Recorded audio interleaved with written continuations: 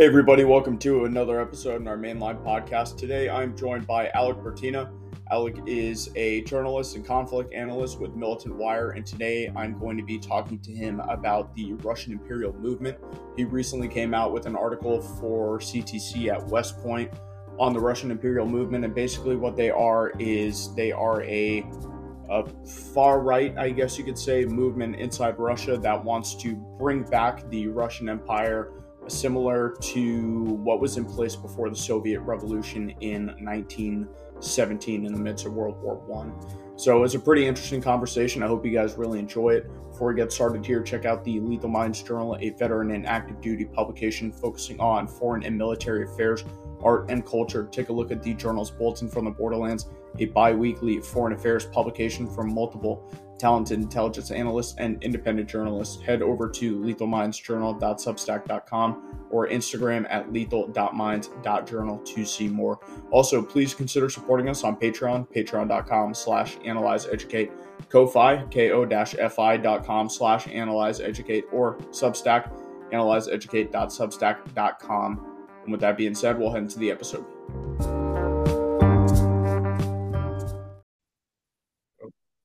Okay, everybody, I'm here with Alec Bertina. Alec, you want to introduce yourself and tell us what you do? As already mentioned, I'm Alec. I'm someone who's got a bit of a background in doing research on Russian irregular formations, so PMCs, militias, stuff like that. I've also got a Russian defense and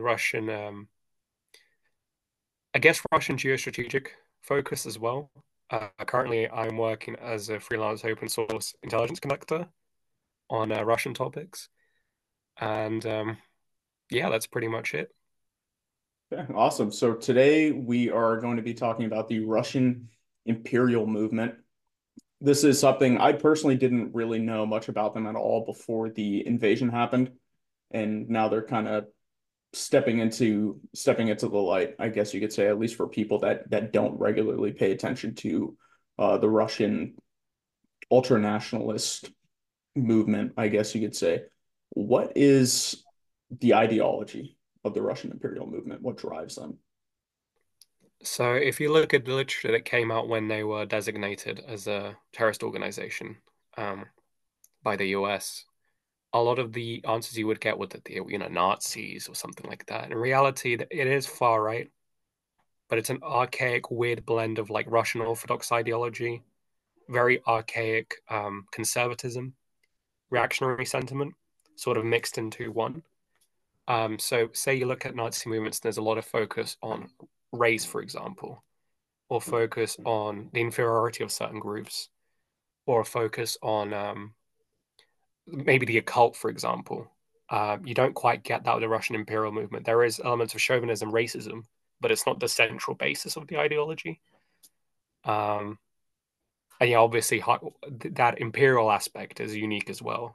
Um, Devout imperialism is not necessarily something you find in Nazism. Expansionism, sure. Military aggression, sure. But actually wanting an empire back, that's a bit more of a novel sort of thing. So do they do they want the Russian Empire back to, let's say, its borders in like 1914, talking about the Baltics, I mean, a good portion of Poland, basically all of Central Asia, right? Is that what they're looking at? Pretty much, yeah. At minimum, they'd want the borders of like the Russian Empire when it was at its like most solid, which is, spanning into Central Asia, spanning into the Baltics, elements of, for some people, it's even the Balkans. But it's also an idea, right? And that idea could be pretty flexible.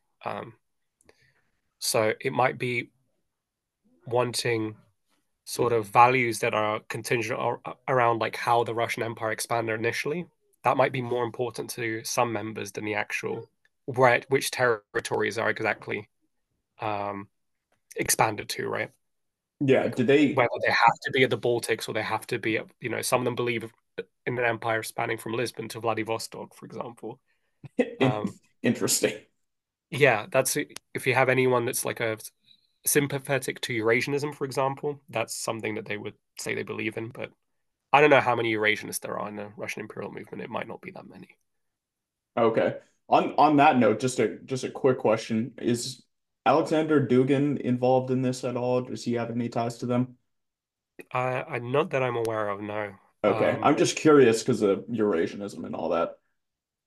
yeah, that's why I was a bit hesitant to bring up that example, but my point is that basically there is a lot of division even within the far right community amongst like what constitutes Russian living space or Russian former Russian imperial strongholds, right? So the Russian Imperial movement, it sounds like they don't exactly have a set guidelines as to like if the Russian Empire were to come back today, these are the exact borders that we want.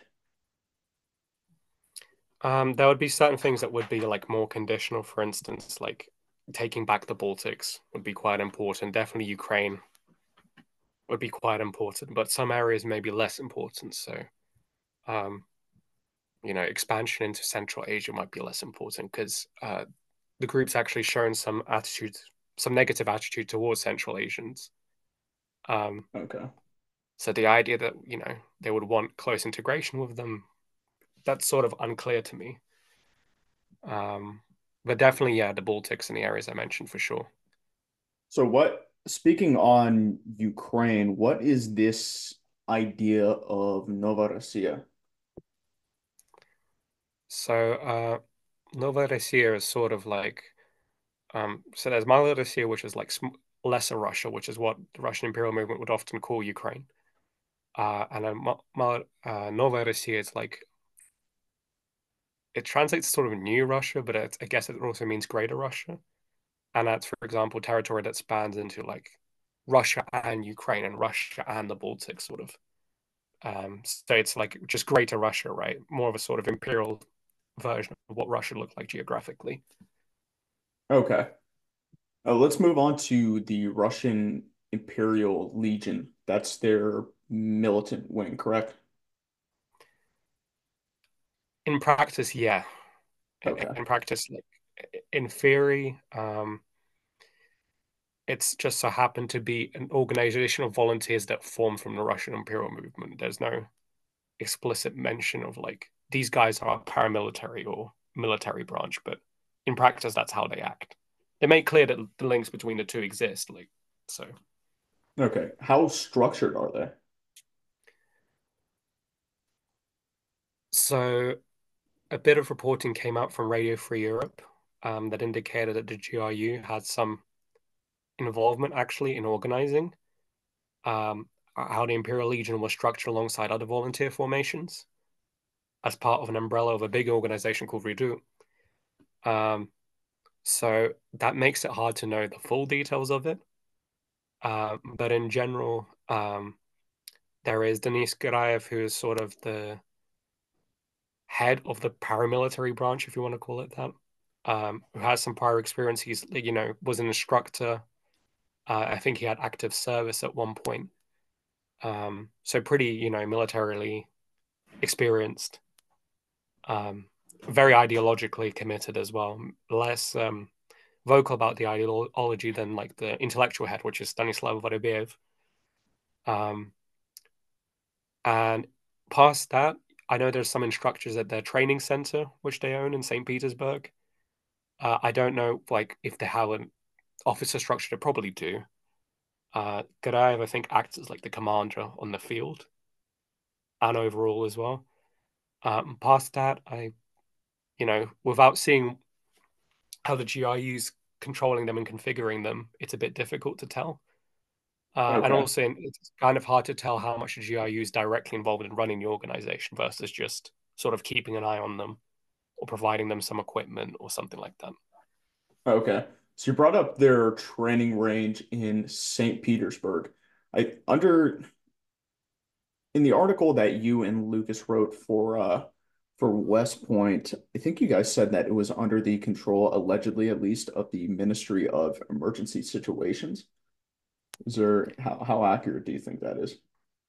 So I think what we might have mentioned is that for that center to operate, there would need to be some authorization from authorities, at least unofficially.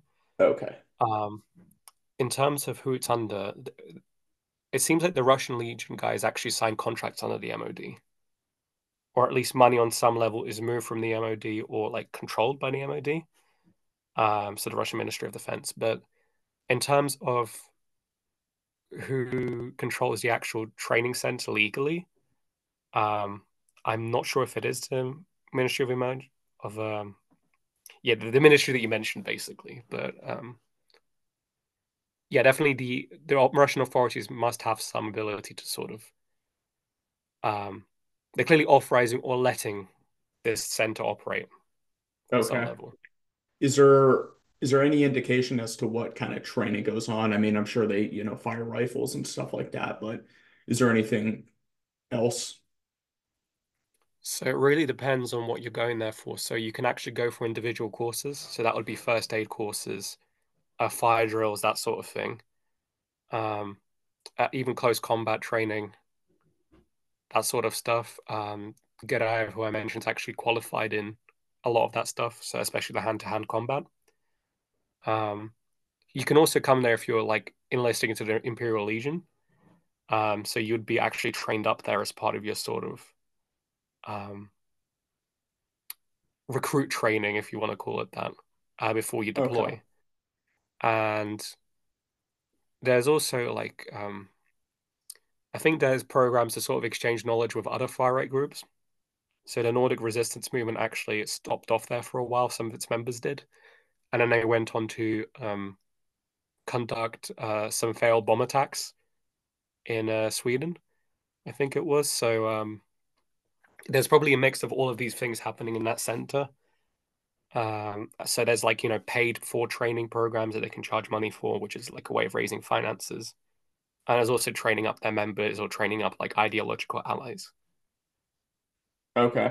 Now, in the article you guys wrote, it almost sounded like they also have I guess you could say ideological education or training as well, because you guys brought up a GRU, a retired GRU colonel, I want to say it was, that's lectured there at least a couple times. Yeah, so it's good you mentioned that. There are guest speakers. Um, so I think the person you mentioned is GRU Colonel Vladimir Kvachkov, who is Yeah. like almost Spetsnaz colonel.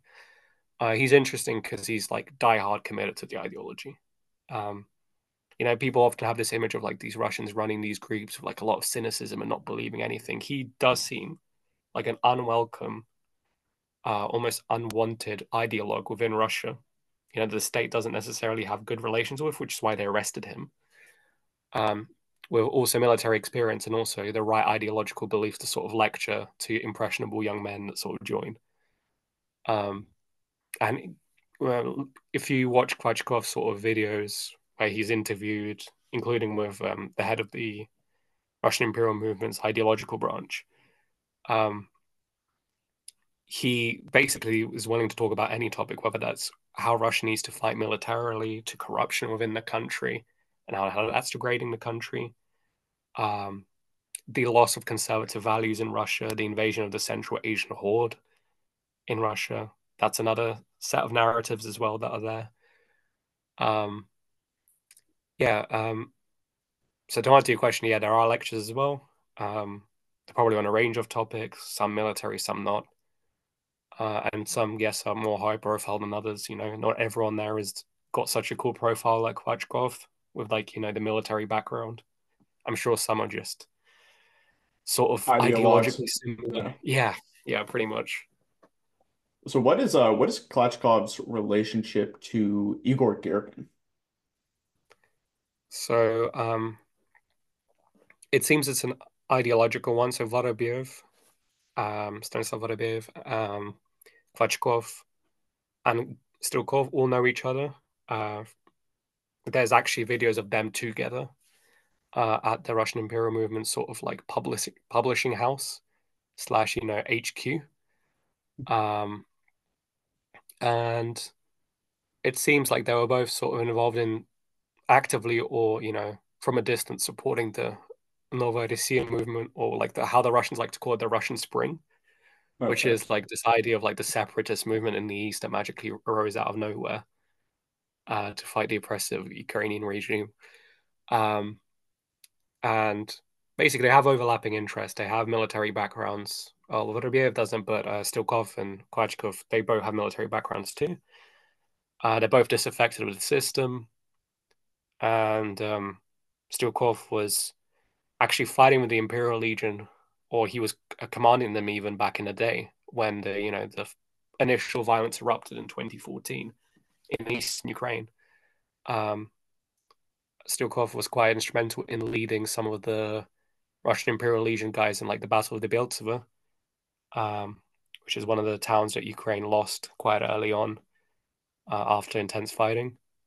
So yeah, that's I guess through those mutual interests and those mutual circles, it kind of became inevitable that they would get close. And when you know Sturkov was singing happily his propaganda stuff, and he wasn't arrested, him and Kvachkov actually shared a few streams, but that got rolled up quite quickly. Kvachkov was arrested first, and then Sturkov was shortly after arrested as well. So Okay.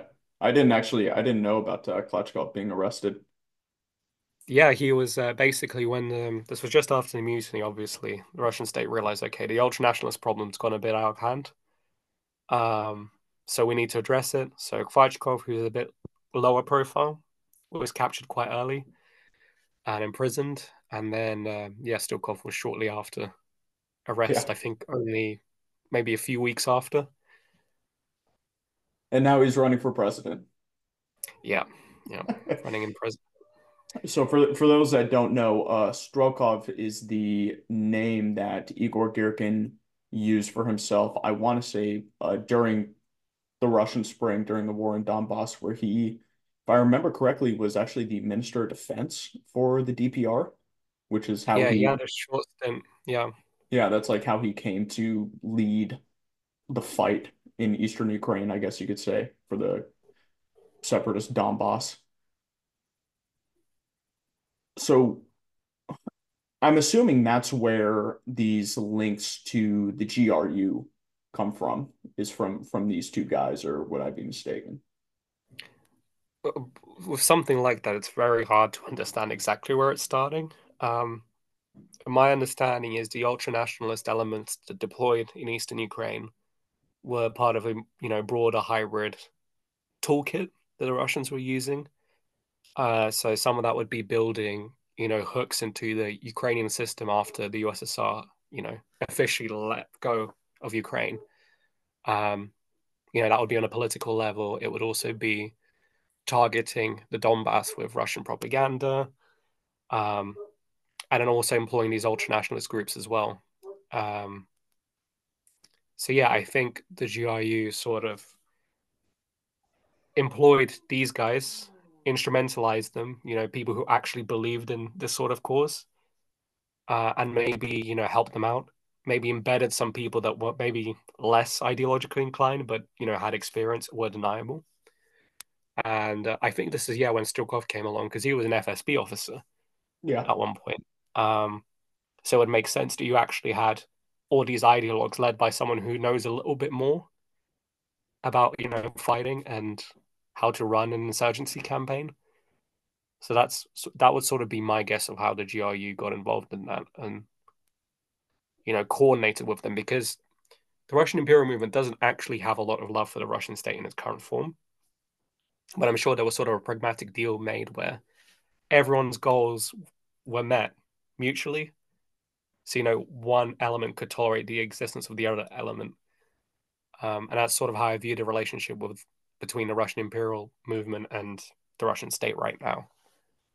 Yeah, so what's their relationship, I guess, with the Russian state in general? Because it just reading the article, I mean, it definitely sounds interesting and confusing.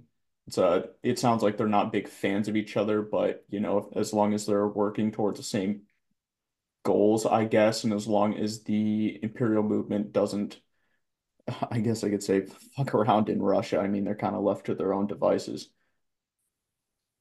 Yeah, I would say that's sort of right. I think other researchers described it as like an unwritten contract where it's agreed that the Russian imperial maybe gets more scope than it should as a radical organization, and in exchange, they don't mess about at home creating trouble. They only create it abroad. and preferably, in a way that's mutually aligning for both parties.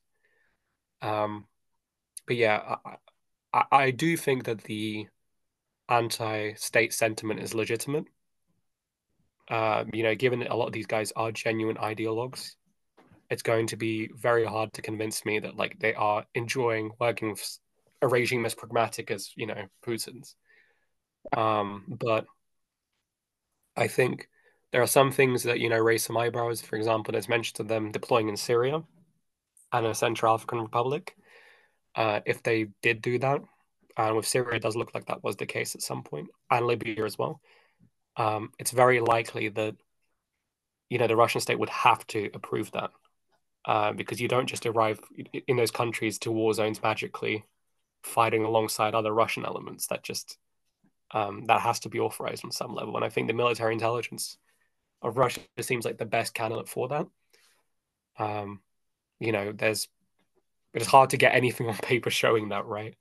All we have is like some proof that basically says that uh, the Russian Imperial Legion is coordinating alongside other volunteer formations, and that's a process controlled by the GRU. That's what we do have on paper, but everything else is a bit more um, open to question. What is what is their relationship, if they have any, to other groups such as Rusich and Wagner? So, Wagner, from my understanding, we don't have a lot to go on there, but there's a respect for some of the fighters from some members. Some of them see Wagner personnel as necessary evil, and some people viewed the main problem being the fact that they were relying on people that were fighting for money, um, and also the fact that someone as immoral as Prigozhin was leading the organization. That was actually a common complaint by those people. Especially if you look at their social media chatter, they were always complaining that Prigozhin was a sadist, a proper convict rather than a decent human being, and he treated his men horribly, and he treated the convicts that were deployed under him horribly. They showed sincere disgust, I think, at Yeah. that. And he is a Uh, member of the oligarch class, right? yeah, exactly. Prigozhin was one of the people that robbed Russia of its sort of ability to be a truly functioning empire, right? Um, Mhm. and with Rusich, I think there is ideological disparity. So they're both far right, um, but Rusich has a more, I want to say, almost a white supremacist tinge to it, um, and less of a. I don't think that Rusich necessarily cares about bringing back an empire and having strict Russian Orthodox traditions being imposed. I think that's sort of they don't really care about that. It's more just like ensuring Russia is for white people only and things like that. Yeah, from Um, you could correct me if I'm wrong, but from my understanding, Rusich is, I mean, they are actually like a neo-Nazi formation, right? And that's kind of their focus. Whereas, for the Imperial movement, you have Nazis in there, but that's not like their set ideology. yeah, pretty much. I think the attraction to a neo-Nazi group versus to like a reactionary Russian Orthodox group aren't the same. I actually think there's a difference of why you would join one relative to the other. So I imagine there's not actually a lot of ideological overlap there. There's maybe some common agreement on certain things. Um, but yeah, Rusich would fit a more conventional definition of a neo-Nazi element, though I would say that maybe not everyone joining them is a Nazi, right? They might have views that are on the right, on the hard right of things, but they might be joining because of the image that Rusich has, which is one of the original, groups that were fighting since 2014, and ones with like a cool aesthetic, as some might see it, right? Um, so I'm very careful to not view all members as like as ideological as each other, Yeah. because chances are that's just not true. People might be more swayed to joining these groups for one reason than another. So Okay. Makes sense. What's their relations with international groups? I know you talked about the Nordic resistance movement. I also saw in your guys' article there some sort of relationship or ties with the White Power Ranger Squad, which I don't know if you grew up watching Power Rangers. It kind of sounds a little silly, but whatever. And then there's a Espanola unit as well, which I believe is currently fighting in Ukraine.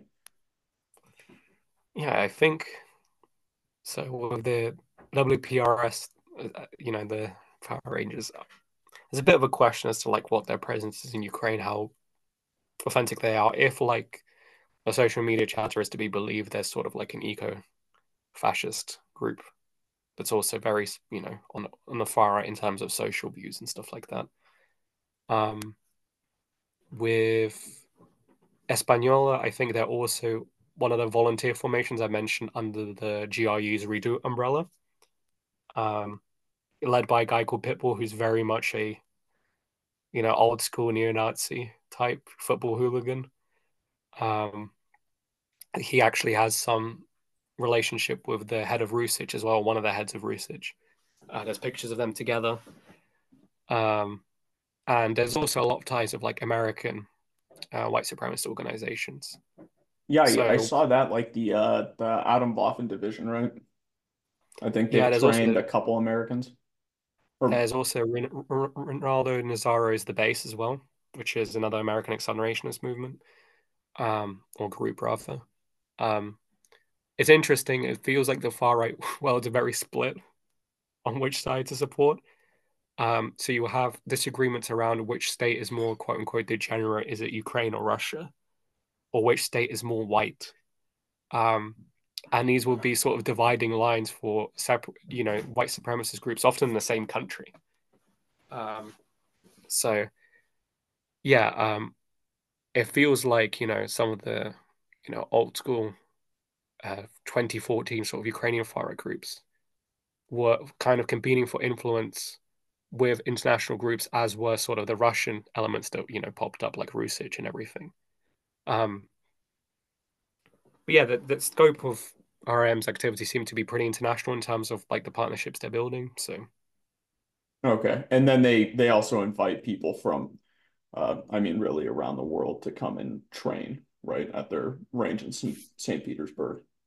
and that sort of fact is what might raise a bit of an alarm bells, right? It seems a bit convenient strategically for Russia to just allow a nest of like white supremacists to train up other white supremacists or extremists, Yeah. and then just let them transfer that knowledge back home to where they'd obviously do something bad with that knowledge. Um, there's an argument to say that like the reason why that activity is tolerated is because the Russian state actively wants that to happen, right? Um, if you can train up destabilizing actors in Russia without having direct involvement, and then also release them back into the wild back home in rival states, that happens to be a pretty strategically uh, the impact of that seems to be strategically beneficial to Russia. Yeah. So I'm thinking that at least why that activity might be sanctioned, supported, or at least tolerated is precisely for that reason.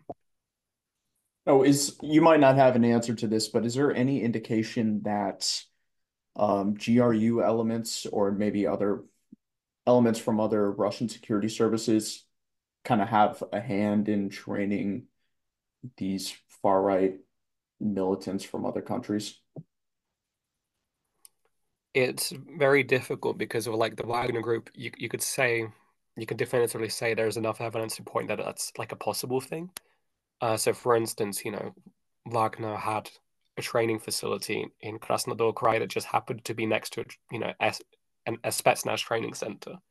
Um, That was in Malkin so, though, right? yeah, Molkino, yeah, that's right, in Krasnodar Krai region. Whereas with the Russian Imperial movement, it's hard to know like where that knowledge started. Because you have, the head of the Legion, Denis Garayev, saying it's because of me. I have this experience and I transferred it to everyone. Um, but there's no recorded instances of like them visiting a training site um, belonging to the MOD or something like that. There are Okay. questions as to why they could co-deploy with MOD elements in countries abroad, but that doesn't necessarily constitute like training, right? Yeah. It might constitute like field experience working with units that were experienced, maybe, but that's about it.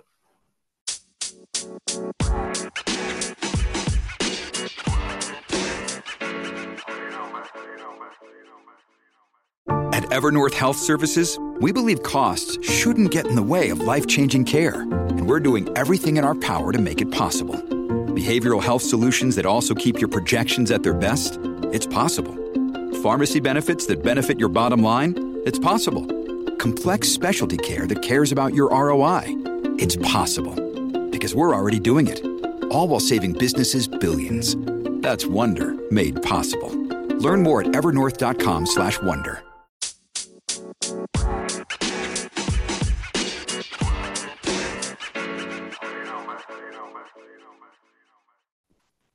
So, kind of staying in the same lane as far as this international right wing, I don't even know what word to use, not movement,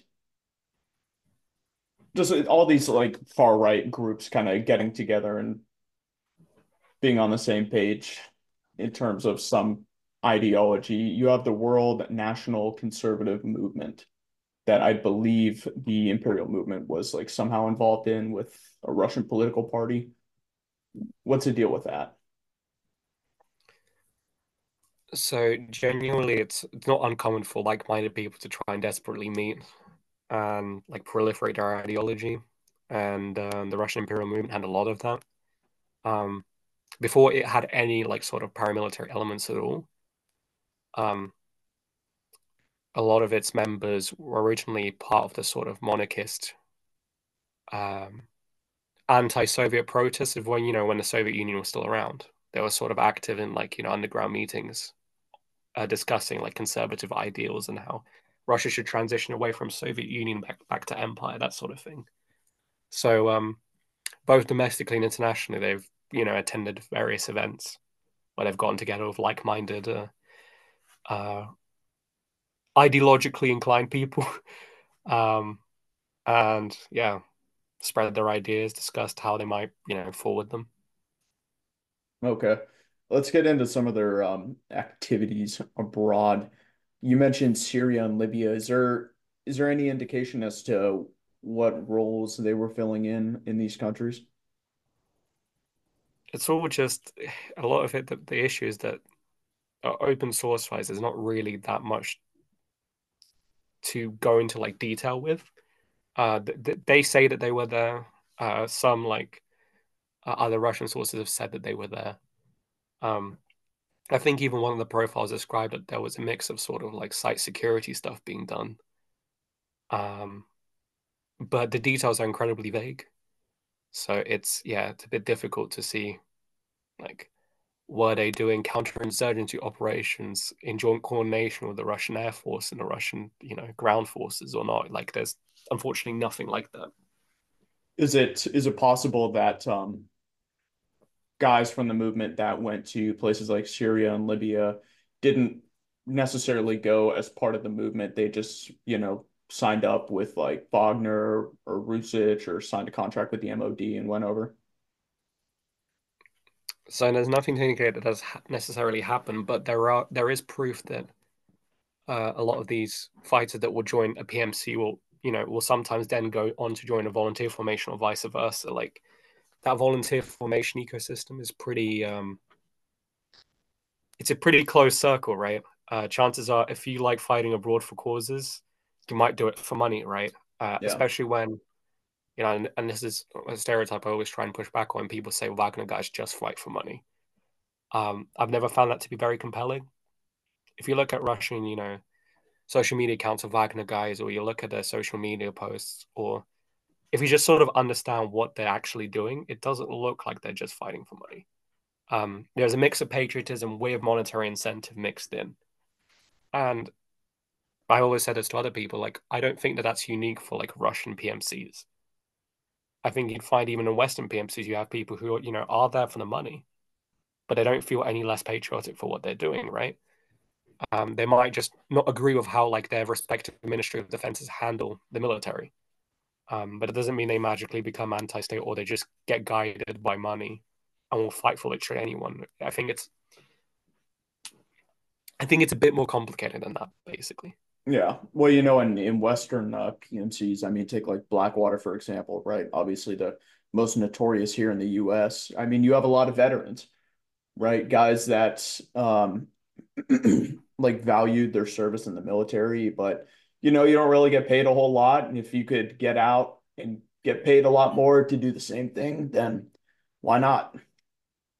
And like the other thing is they were co-deploying with often DoD, right? In Yeah. case of like water and stuff. And also like to operate in regions, you have to have like government sanctions, right? To be able to do it. And obviously, you can't just be a PMC, in your host country going around working with your competitors, right? Or with like your state's competitors. That's just not, at least it just doesn't make sense from like a business standpoint, right?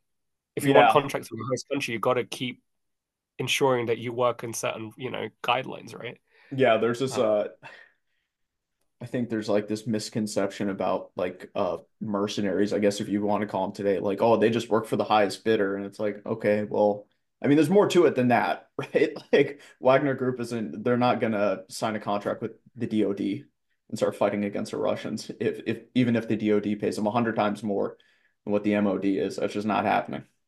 and I also just add another thing. I don't think if you look at comparatively how much they're getting paid, Wagner guys are not paid that much compared to like standard PMCs. In fact, they're paid a lot less. But for often doing a Even the lot, guys that aren't convicts that just signed a yeah, contract. yeah, Interesting. it's not it's maybe a lot for Russia, but it's globally on a global stand, it's not a lot. Um, and I think they're also doing a lot more dangerous work after with less support. Um, like they're not just doing site security stuff; they're doing like active combat operations, involving counterinsurgency. Their own air assets and no MOD backup if they ever, screw up. Um, I Yeah, don't think you do people that sort of work just because you want money.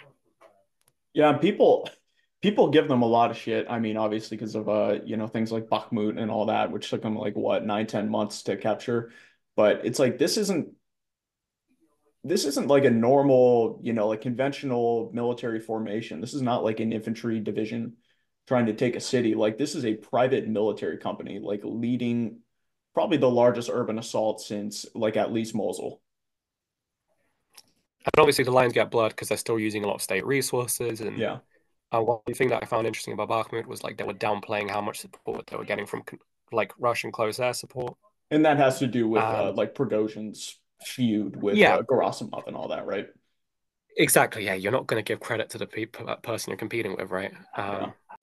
To go back to your question, I would say that there is a lot of overlapping interests and a lot of overlapping sort of relationships with private military guys in Russia and volunteer formation guys and paramilitary groups. Often, a lot of them are there because they like fighting for their country and I don't like the MOD, so that sort of gels them together. And they'll move around based on interest or whether they need money more or whether they want to fight with a certain group because they've got a better reputation, but they'll stay quite close socially.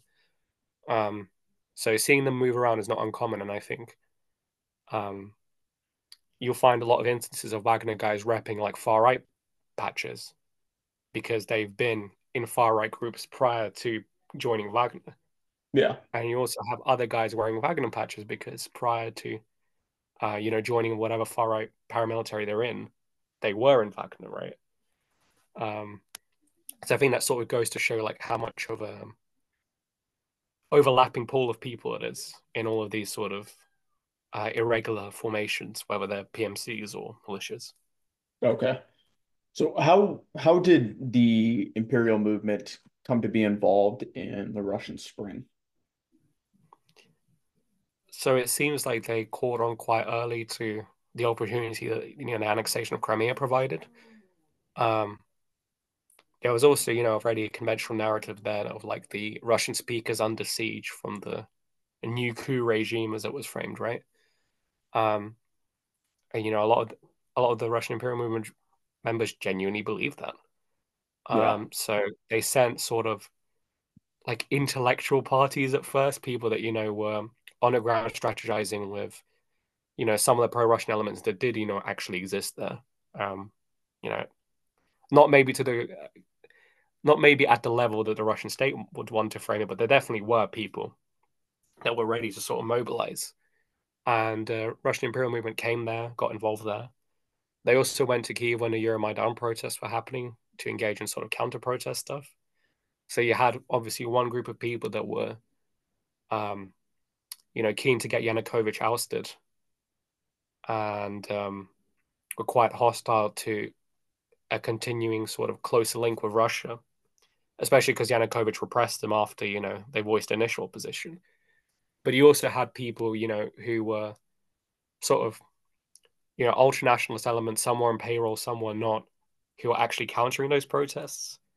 And the Russian Imperial movement, in their own words, were involved in sort of organizing those people and also organizing or assisting in the organization of pro-Russian demonstrations and opposition movements in sort of the eastern Ukraine as well. Okay. And after, once there was conventional conflict breaking out between Ukrainian forces and a mix of Russian irregular formations, Russian active service people, PMC guys, and also, actual authentic separatists. The Russian Imperial Legion sent like their first detachment of people. I think it was in 2015, so a year after sort of that conversation started. And then they got quite actively involved in combat operations in places like the Biltova and, across other parts of eastern Ukraine. Yeah, so in your article, you and Lucas say that the movement claims they sent, quote, 20 groups to the Donbass. Is there any indication as to the size of these groups? So there is nothing to indicate that it's like thousands of members. That's Yeah. in terms of figures, that's sort of the best I can give you. They are an ideological fringe. It would be very fun, and I know a lot of people love overstating, the group they're studying, how large their size is and how much of a big player they are. Um, I think, Luke can speak for himself, but I didn't look into them because I thought they were a big player. I thought, they were just one interesting irregular phenomena that was happening within Russia that Russia could employ, but they're not very big. They probably didn't decisively contribute to combat operations, but their presence is still worth noting just because of their ideology and because of like the implications of what having radicals with military experience might do, you know, in terms of Russian security and also global security, right? Um, so yeah, to answer your question, it's definitely not thousands of people. It's, hundreds at best. Um, but hundreds of highly motivated people that were fighting with less equipment than like Russians would be fighting in Ukraine now Yeah. with. So What's the role they currently serve post-invasion in Ukraine? So it seems like they have a place for some specialists. So we're talking mainly artillery, maybe operating drones, maybe also using electronic, warfare weapons. Though it seems like infantry often just does that interchangeably when they need to. I'm mainly talking about like jamming guns. I'm not talking about like more complex EW systems. I don't think they're necessarily getting access to that. But it mainly seems to be the case that they're sort of doing like assault infantry stuff or just sort of ground infantry conventional roles, whether that's holding something for the Russian state and Russian MOD troops, or whether that's assaulting a certain area. So one Okay. member who's got a decent social media following had his leg blown off in Wildar or Ugledar, which is in eastern Ukraine, which is one of the areas that the Russians conducted their counteroffensive in. So or offensive rather. Um, so this was after I think Ukraine's offensive in Kharkiv died down, and it looked like Ukraine was sort of losing initiative and going on a defensive. Russia pressed Volodar as one of the numerous areas in eastern Ukraine that they were trying to take, and that didn't go very well. Yeah, that was spearheaded by Muradov, 100 General Muradov. 155th Marines, I want to say. Yeah, so it was a mix of Marines, VDV, um, a lot of really competent elements that were just chucked into like a really unforgiving environment. Yeah, I think they got Um, chewed up pretty bad by mines, if I'm not mistaken. It was mines, ATGMs, basically anything because they were attacking on sort of flat terrain, right? Against entrenched positions, and also not led by very competent commanders, whether that's, field commanders on the ground or like an operational commander like Muradov, who was heading it. Um, but yeah, one of the members of the Russian Imperial Legion who had a following lost their leg there whilst doing assault infantry operations. And was barely evacuated. He described quite a lot of anxiety if you read his sort of posts. And it seems like, it seems like the perfect use of ideologically driven people, people that believe in something greater than themselves, chucking them into, active assaults with infantry, often, with not as much support as, say, a Western soldier would expect. Yeah. It would make sense that they used it that way. And also, you don't want to give them too sophisticated equipment. You don't want to give them an air force. So it would make sense they would just be doing, company level sort of assault stuff alongside other Russian formations. And as you mentioned, the Marines were involved in that, and there was accounts actually, independent accounts by like Russian Imperial Movement guys saying that they had nothing positive to say about the MOD because they saw how poorly Marines were equipped. And this was supposed to be one of the more equipped elements of the Russian army, and some of them had even less equipment than Imperial Legion guys did.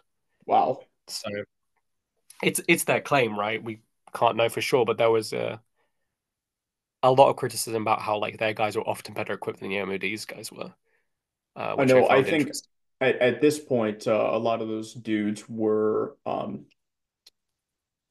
mobilized, right? They're Mobiques.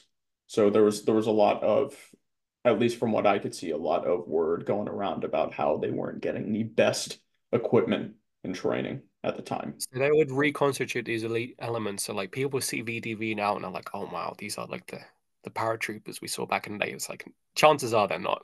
You've got some of the skeleton of like, actual VDV guys, with military experience that were left. And then you've also had people meshed into them that, are slightly better equipped mobics, basically. And it's very likely the Marines at that point were one of the elements that maybe had that sort of hybridized model of like having fresh guys coming in and also, Marines of actual experience coming in as well. Yeah, I mean those guys, both the Marines and the VDV took some pretty heavy casualties in the first, opening months of the invasion. Obviously, without mobilization to back them up. Because as I understand it, the Russian military is like a tiered readiness force. So if you're not, in war officially, which technically speaking, Russia isn't, it's a special military operation, your unit isn't at full size. It's not fully mobilized.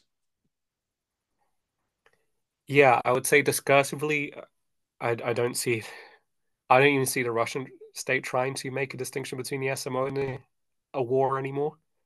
And if you look at their behavior, it's definitely indicative of a war posture.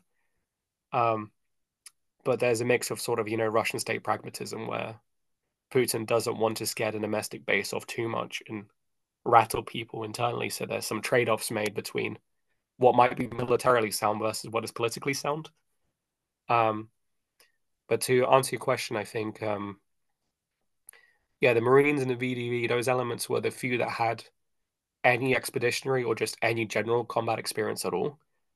Um, so they would have deployed in Syria, they would have deployed in Georgia, and I think the issue was they were initially deployed as part of the largely volunteer force that was sent into Ukraine in the initial wave. And when they took those losses and when they, would take losses in other offensives, they were then sort of constituted with Mobigs and stuff like that. And that's when you had sort of the abandonment of like this Russian idea of having professionals going in first and being enough 9 times out of 10, um, towards sort of like mobilizing the broader population, sort of trying to mix in volunteers with guys that were sort of just picked off the street. Um, yeah, and I guess that doesn't necessarily answer your question about tiered readiness, but like it sort of speaks to what that process looks like. Yeah, yeah. I didn't so much have a question about tiered readiness, just kind of a point to bring up, I guess. Sorry, I go off on these tangents. It happens all the time. What engagements other than Volnodar do we know that the movement has taken a part in? So in their own words, Bakhmut, uh, they're now claiming that Avdiivka is like another area that they're actively involved in. Okay. They're actually the social media activity at least indicates that. Um, it seems like they seem to have been sprinkled across the front. I haven't necessarily seen anything to indicate that they're in the southeast ever, as a sort of like Zaporizhia sort of front, nor in Kherson. Um, but in terms of like Bakhmut, Volodar, um, Mariinka, Avdiivka, that's the sort of areas that they do seem to be deployed in, alongside other volunteer elements and also MOD elements. Yeah, the So, places where the MOD would put let's say the expendable elements of their force. and also the elements that are actually willing to do assault infantry roles, because it's very difficult, and I think sadly both sides are starting to figure this out, is that people that you know didn't necessarily volunteer first, the first news that they heard about a war, if they weren't the ones volunteering going to the front, chances are making them into motivated assault infantry personnel is like going to be pretty difficult. Yeah. And so in that sense, Russia only really has the Marines, the VDV, some Spetsnaz elements, and these volunteer formations to sort of do assault infantry roles, because Mobics on their own just aren't going to do much. Or maybe you can start doing like what they do with convicts, which is through coercion getting like first echelon guys sent in, who are designed to sort of soak up the damage. But if you start doing that to Mobics, there's a risk, of the sort of repercussions back home, which people dismiss as being a problem. And I would say, that for a while it looked like, there were minimal repercussions back home in Russia for like what Putin, was sort of sanctioning. But it seems that's actually starting to change. Mobilized, the wives and mothers and daughters of mobilized people are starting to become an issue. They're starting, to act, organize a little bit more in Russia. And it's a very recent trend, but it's a very real one. And it sort of screams, to me, the importance of, even treating Mobics with a little bit more consideration. Um, because, volunteer guys and prisoners, by all means, like chuck them in, right? And no one will feel sorry for them anyway. But with Mobics, like people think, that they're so expendable to the point where they could just be chucked into every battle. And that's only so true, right?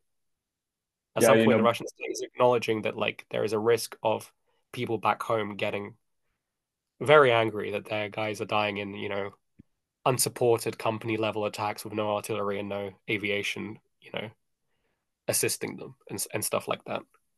yeah, before we started recording, me and you were kind of talking about the birth rate situation in Russia and stuff like that, and how it's pretty low. They're losing population, especially when you have people fleeing the country, by the millions. But you got to assume that a fair amount of these guys that are being killed, these mobilized guys, are only children, So you could have families basically dying off. One after the parents pass, they have no children to carry on the family because they've been killed I in think it combat. would. I think it would depend. So that's sort of an interesting point. I feel like with the volunteer formation, there's some quite old guys there. Um, because they're joining voluntarily, um, and typically older people tend to be more supportive of sort of the current Russian system. Um, so then we're more inclined to actually go out of their way to join, the fight in Ukraine, as they would call it. Um, Also, young people in Russia tend to be the ones that are more likely to serve, under coercion. So, for example, be mobilized. I think you'll actually find that there is a split between the median age of like a volunteer formation presently versus, mobilized elements. And even then, with mobilization, it seems to target sort of any age group really. Um, But I would say, sort of to tie back to the Russian Imperial movement, the pronatalism is actually quite an active part of their sort of ideology of um, our birth rates are bad and that's a problem and that's down to the lack of traditional lifestyle in Russia, and also we can't let the Central Asians coming in have more. We can't let them displace us. And this is a classic like far right theory of like great replacement, right? Of where if you let in too many people that aren't natives, you as a native group are going to get replaced, and white people are going to become a minority, or in this case, ethnic Russians are going to become a minority.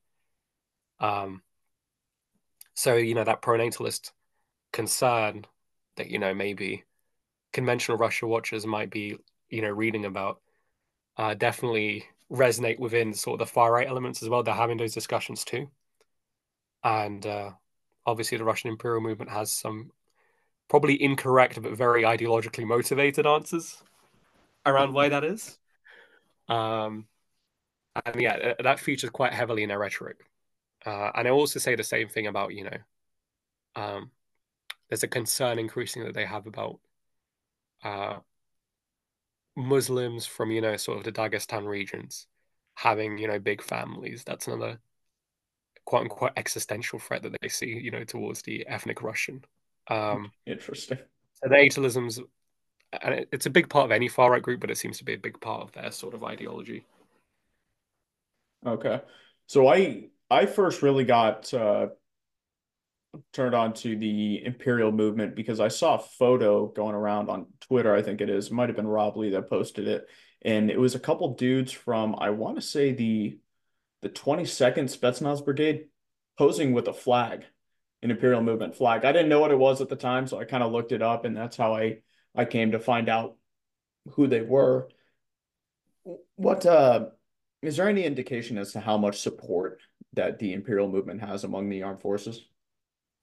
It's a good question, and this is an interesting answer. Like the people repping that flag, they weren't necessarily supporters or even people who knew about the Russian imperial movement. So what I mean is that the Russian imperial flag is sort of like this nostalgia symbol, or like a symbol of militarism that's sort of invoked just for the hell of it. Um, and it's and that flag, if it's not got like specific writing on it and a specific, imagery on it, but just the black, I think it's the black red. Trying to remember what the Russian imperial flag looks like, but it's white, yellow, and black, right? Um, that flag by itself doesn't necessarily mean that there's any connection with the Russian imperial movement. It's just a use of like the Russian imperial, symbol, right? Um, but you will find there are people that will be quite happy to like rock images associated with the Russian imperial movement, um, or just Russian imperialism more broadly, but they won't necessarily have any connection with Russian imperial movement as an organization. So it gets a little bit complicated, basically, is what I'm trying to say. Those 22 second Spetsnaz guys, I suspect they have nothing to do with the RIM. They were just, Okay. being edgy and repping in a Russian imperial flag. And you've seen the inverse of this. You've seen like Russians with Novaya Rossiya flags, uh, or you've seen them with Soviet Union flags. Yeah, what's that one flag? I don't think it's the Kievan Rus, but it's a red flag and it has like Jesus in up front. What flag is that? So it's one of them. It's obviously a Russian Orthodox associated flag, and that's a common one to have a lot of among a lot of servicemen, especially those that maybe had participation in 2014 sort of stuff.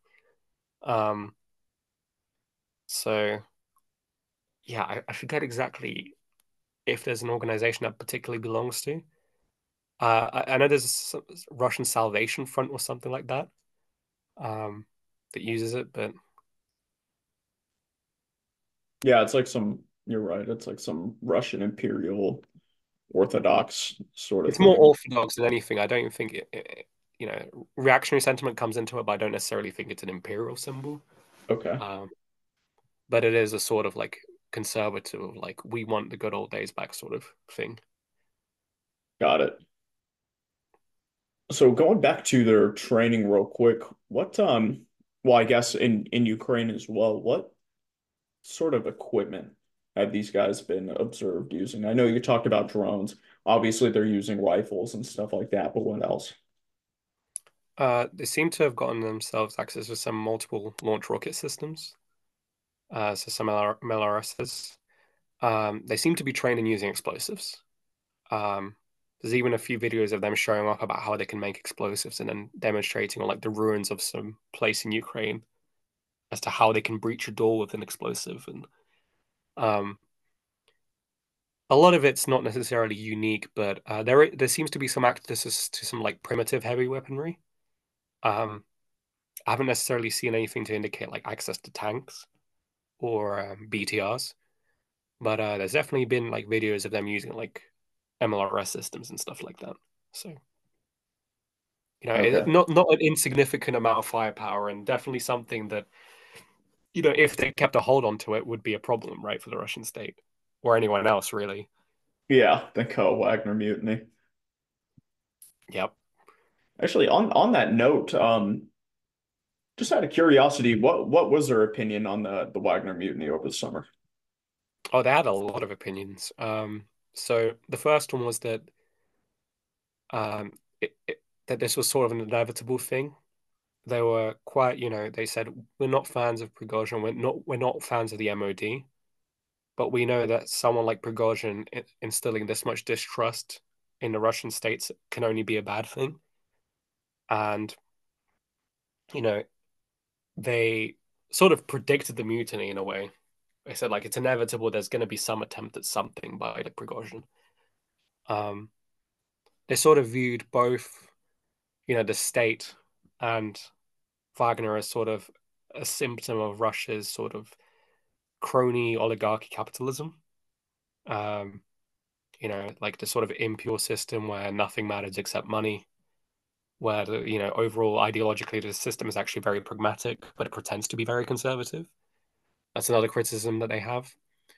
Um, they also were keen to emphasize they didn't necessarily have a problem with any disaffected Wagner guys. So I think they showed some sympathy to like why they would be upset with the Ministry of Defense. But they did call out Prigozhin as sort of an opportunist very early. Basically, someone who didn't really believe anything they were doing or anything that he was saying that sounded right, as in, the Russian state lying to people and stuff like that was sort of just a cynical narrative used by him. So they mainly viewed it as just something embarrassing, and I didn't really root for any party. They were just sort of just saying like, this is what happens when you have an impure sort of crony regime with no ideological backbone to it. Um, and it's funny, like a lot of people, who aren't from that sort of perspective would actually say the same thing. But that's one of the interesting things. They will touch on like these very reasonable points, and like a lot of groups they will advocate for some very crazy solutions for what they should be, right?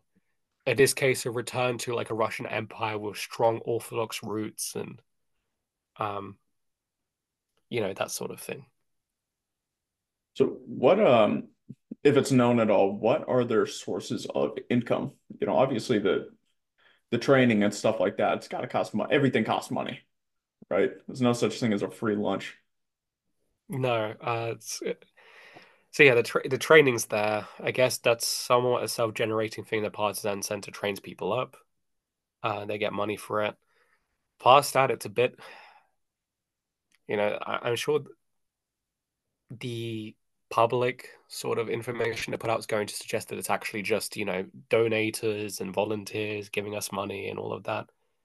Um, but where they're getting military equipment from, how they're affording to maintain it, all of these things have sort of raised a massive eyebrow um, around, like, what sort of Russian state involvement there is. And by design, it's meant to be very, someone can suspect that involvement there, but it's very hard to tie down anything like, paper wise, with the Okay. exception of, mentioning that they were part of, a coordinated effort by the GRU to create a volunteer formation pool.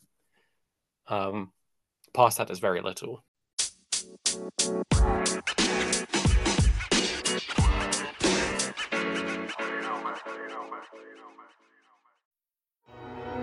With supply chains becoming more complex, you need to stay on top of the latest logistics developments. So if you work with logistics, you need the Beyond the Box podcast from Maersk. It's the easy way to keep up to date with everything from digital disruption in logistics to the need for supply chain resilience in today's market. Find out more and keep ahead of the game with the Beyond the Box podcast on logistics insights at maersk.com/insights.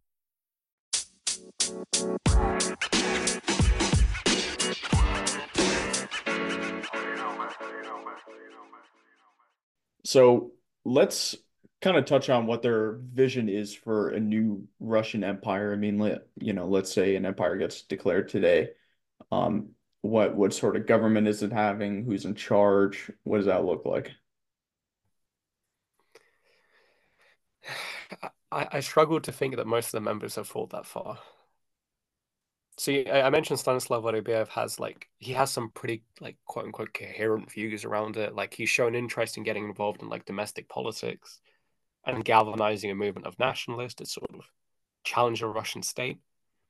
And by the way, this is like with a full acknowledgement that the system's sort of rigged for the United Russia Party, right, which Putin represents. Yeah. There's still an interest to engage in direct democracy, engage in representative democracy, knowing all its flaws. Past that, I mean, the ideal, if you want like a real end game, is Baltics controlled by a very Russian Orthodox regime, empire preferably, of people. So the RM gets democratically elected in this empire, and then they can finally institute authentically, Russian Orthodox empire with monarchic traits, that controls the whole of Ukraine, the whole of the Baltics, maybe has expanded a bit into Central Asia, where everyone's very traditionally conservative. There's no white ethnic Russians are a majority. All of the other groups, they are treated as part of like an empire, so not exactly like repressed in any direct way, but the centrality is more sort of towards like ensuring the best lifestyle for like the ethnic Russian, if that makes sense. So like that's one of the things I also wanted to mention. There are hints of white supremacy when you look at sort of RAM people speak. There's no explicit call for it. Indeed, like you look at a lot of Russian imperialists, they will say like, if these people are native to the empire, like we can't mistreat them. We have no right to treat them terribly. Yeah. They're just subjects to the empire. Maybe there's an implicit bias towards ethnic Russians there, but there is certainly no explicit call for like concentration camps and race wars and stuff like that. It's not quite to that level. There's definitely a closed off society that maybe would have strongly closed borders. It would be quite keen to ensure that ethnic Russians continue having big families. And I think the Russian Imperial movement would say that a lot of that would come down to having a Russian Orthodox culture embedded in education, in politics, the way that the country's ran. I'm guessing, given that Vorobyev used to be part of like the all monarchist movement, that there would be a preference to monarchy. But if that's not attained, then maybe just at least an adherence to Orthodox values would be maybe something that they would want. But if you're looking at like the Russian Imperial Legion guys, I don't think they've got it thought out that far. I think they're people that believe, it's important to pray often. It's important not to drink. It's important not to smoke. It's important to, get married and have a big family. It's important to be guided by religion and family above all else. Basically, these would be like the sort of central thoughts they're having. Past that, I think the more ideological stuff would be led by Vorobyev and like people that are maybe more responsible for cultivating like the intellectual side of the movement. So I did forget to mention that the Russian Imperial movement has a paper, the Imperial Courier. It also has a publishing house.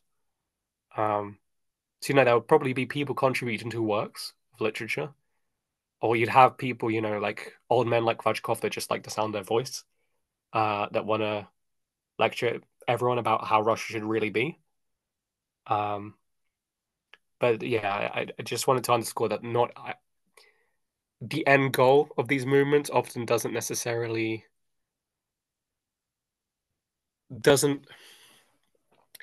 a lot of people that join them don't join because they have an end state goal in mind, right? It's a feeling of like belonging to a group of people that are ideologically similar, fighting for a good cause. It's not necessarily we want to establish an empire. I yearn for the days of monarchy, right? I don't think there's something like that happening on all levels of the organization, if that makes sense. Yeah. No, I mean, obviously you don't have an answer, but it makes me wonder if a monarchy, if they did want a monarchy, who would take that role? Who would be the czar? I have an answer for that. Well, they view the revolution as a tragedy, right? Yeah. So we're talking about, sort of post World War II period. I think it's 1918, if I'm not mistaken. I hope that's right. Yes. Yeah, Basically, when 1918. the Russian Revolution happened, they viewed, the ousting of the Romanovs as a great tragedy. Um, Bolshevism is like a cancer, in their own words. It's they actually viewed Karl Marx as not just, a communist with, no commitment to religion, but they also viewed him as Russophobic because his opposition, the fact that his ideology cultivated an opposition to monarchy was for them like a Russophobic thing, It attacked the essence of what being Russian is, right? Um, so they definitely would want to go back to days of monarchy. And I think looking at other reactionary movements that are, in favor of monarchy, it's typically like wanting the Romanovs. It's like a descendant of the Romanov to be in charge. Um, I looked at a BMC with a lot of Cossack roots called Convoy. And yeah, all of their one of its like co-founders is explicit about wanting the Romanovs to be responsible for like a new Russian empire and sort of, to be the monarchs of this empire if it was ever to be formed. Very interesting. Yeah, I like to I kind of make this argument that a lot of people, when they look at Putin, they think he's like this, he's very ideological, right? He's far right. He has all these beliefs that he's like dead set in. He's like the worst of the worst. And then these same people will call for, like regime change and think like we're going to get something, we'll just automatically get something better than Putin. I mean, I kind of make the argument that like, yeah, Putin's obviously he's not a good dude. You know what I mean? He's obviously a piece of shit, but like as far as the Russian political spectrum goes, I mean, he's kind of moderate. There could be a lot worse than Putin. And that's not to say that these elements on the fringe are very popular, right? Like the Imperial movement and other monarchists and far right and stuff like that. But I mean, they do have a following. They're not super popular like United Russia or whatever, but I mean, they have support.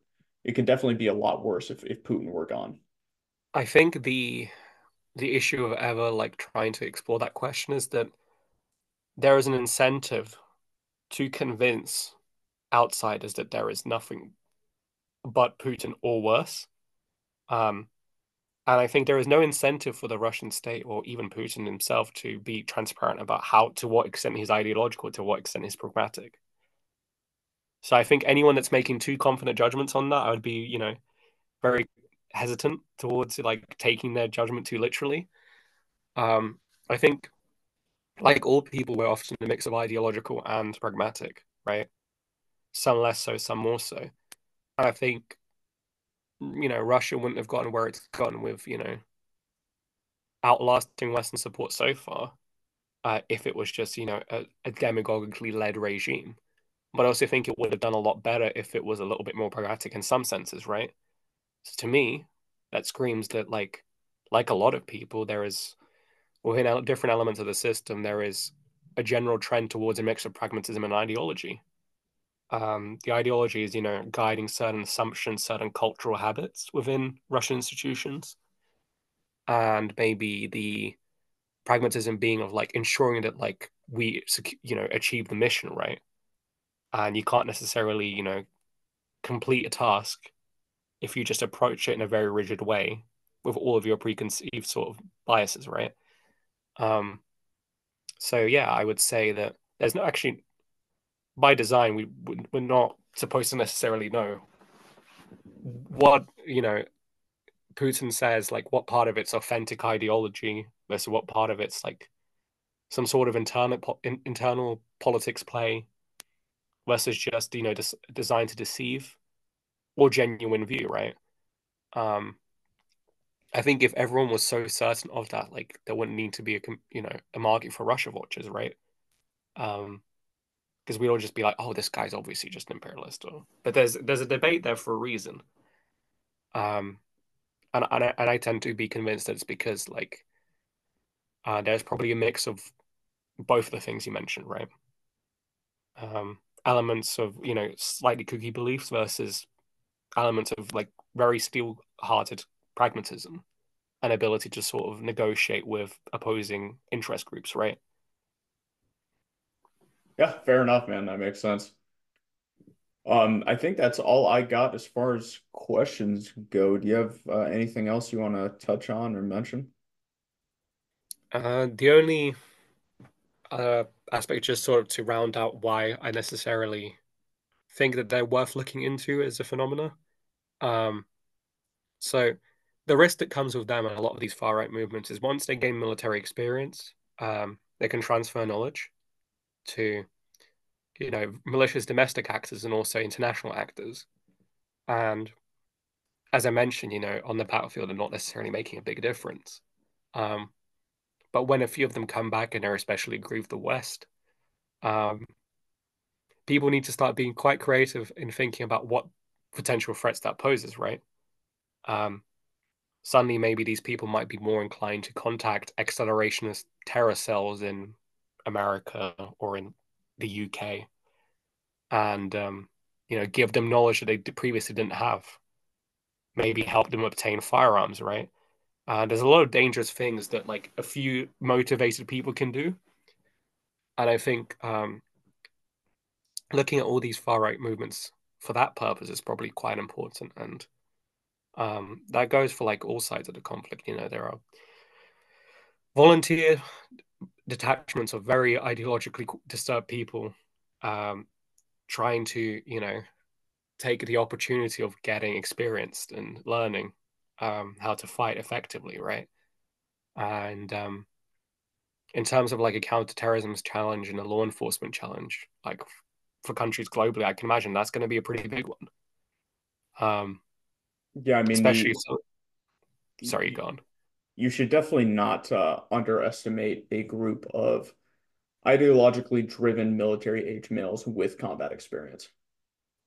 Yeah, because again, like you look at the application is limited, but you look at like counterinsurgency campaigns with like in relation to ISIS, right? ISIS aren't destroyed entirely; they're Yeah. there, and they're slowly picking up steam back then. And when they were weakened, they transitioned to cell activity rather than doing like divisional, battles against the Syrians or anyone else.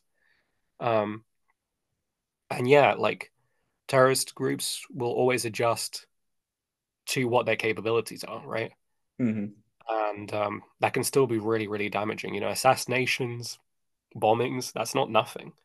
And that's another thing I forgot to mention is that there is a suspicion based on reporting that the Russian Imperial movement were responsible for a series of letter bombings in Europe uh, at like Ukrainian embassies. Um, Was this recently? this was last year, I believe. Um, and like that's not a small threat. Imagine if that's like the Russian states like go-to tool for doing clandestine, you know, sabotage operations or assassination operations, right? Using these far-right groups to conduct these sort of activities. It's a real threat, right? And people talk about the threat of like nuclear escalation when it comes to Ukraine. I find that to be less interesting and less compelling of a line of argumentation to look through, more than the other sorts of escalation that like the Russian state could engage in. And using these deniable groups to do some quite horrific stuff on hostile country soil is a very real threat, right? And if they're capable of doing it once, they're capable of doing it again. So that's why it's so important, I think, to look at them, look at groups like the Russian Imperial Movement or Research or anyone else. Yeah, agreed 100%. Well, man, I think that's all I got. Okay, everybody, thank you for listening to that episode. We both hope you really enjoyed it. Thank you for supporting this podcast as well. It means a lot to me. You can find this episode on your favorite apps. That includes Spotify, Google Podcasts, Apple Podcasts, wherever you listen, we're there. You can find us on Twitter and Instagram at Analyze Educate. That's all one word. Please consider supporting us again, Patreon, Ko-Fi, or Substack. You can find all those links in the show notes below. Be sure to leave us a 5-star rating on the app used to listen to this podcast. That is all I have for you guys right now. See you soon.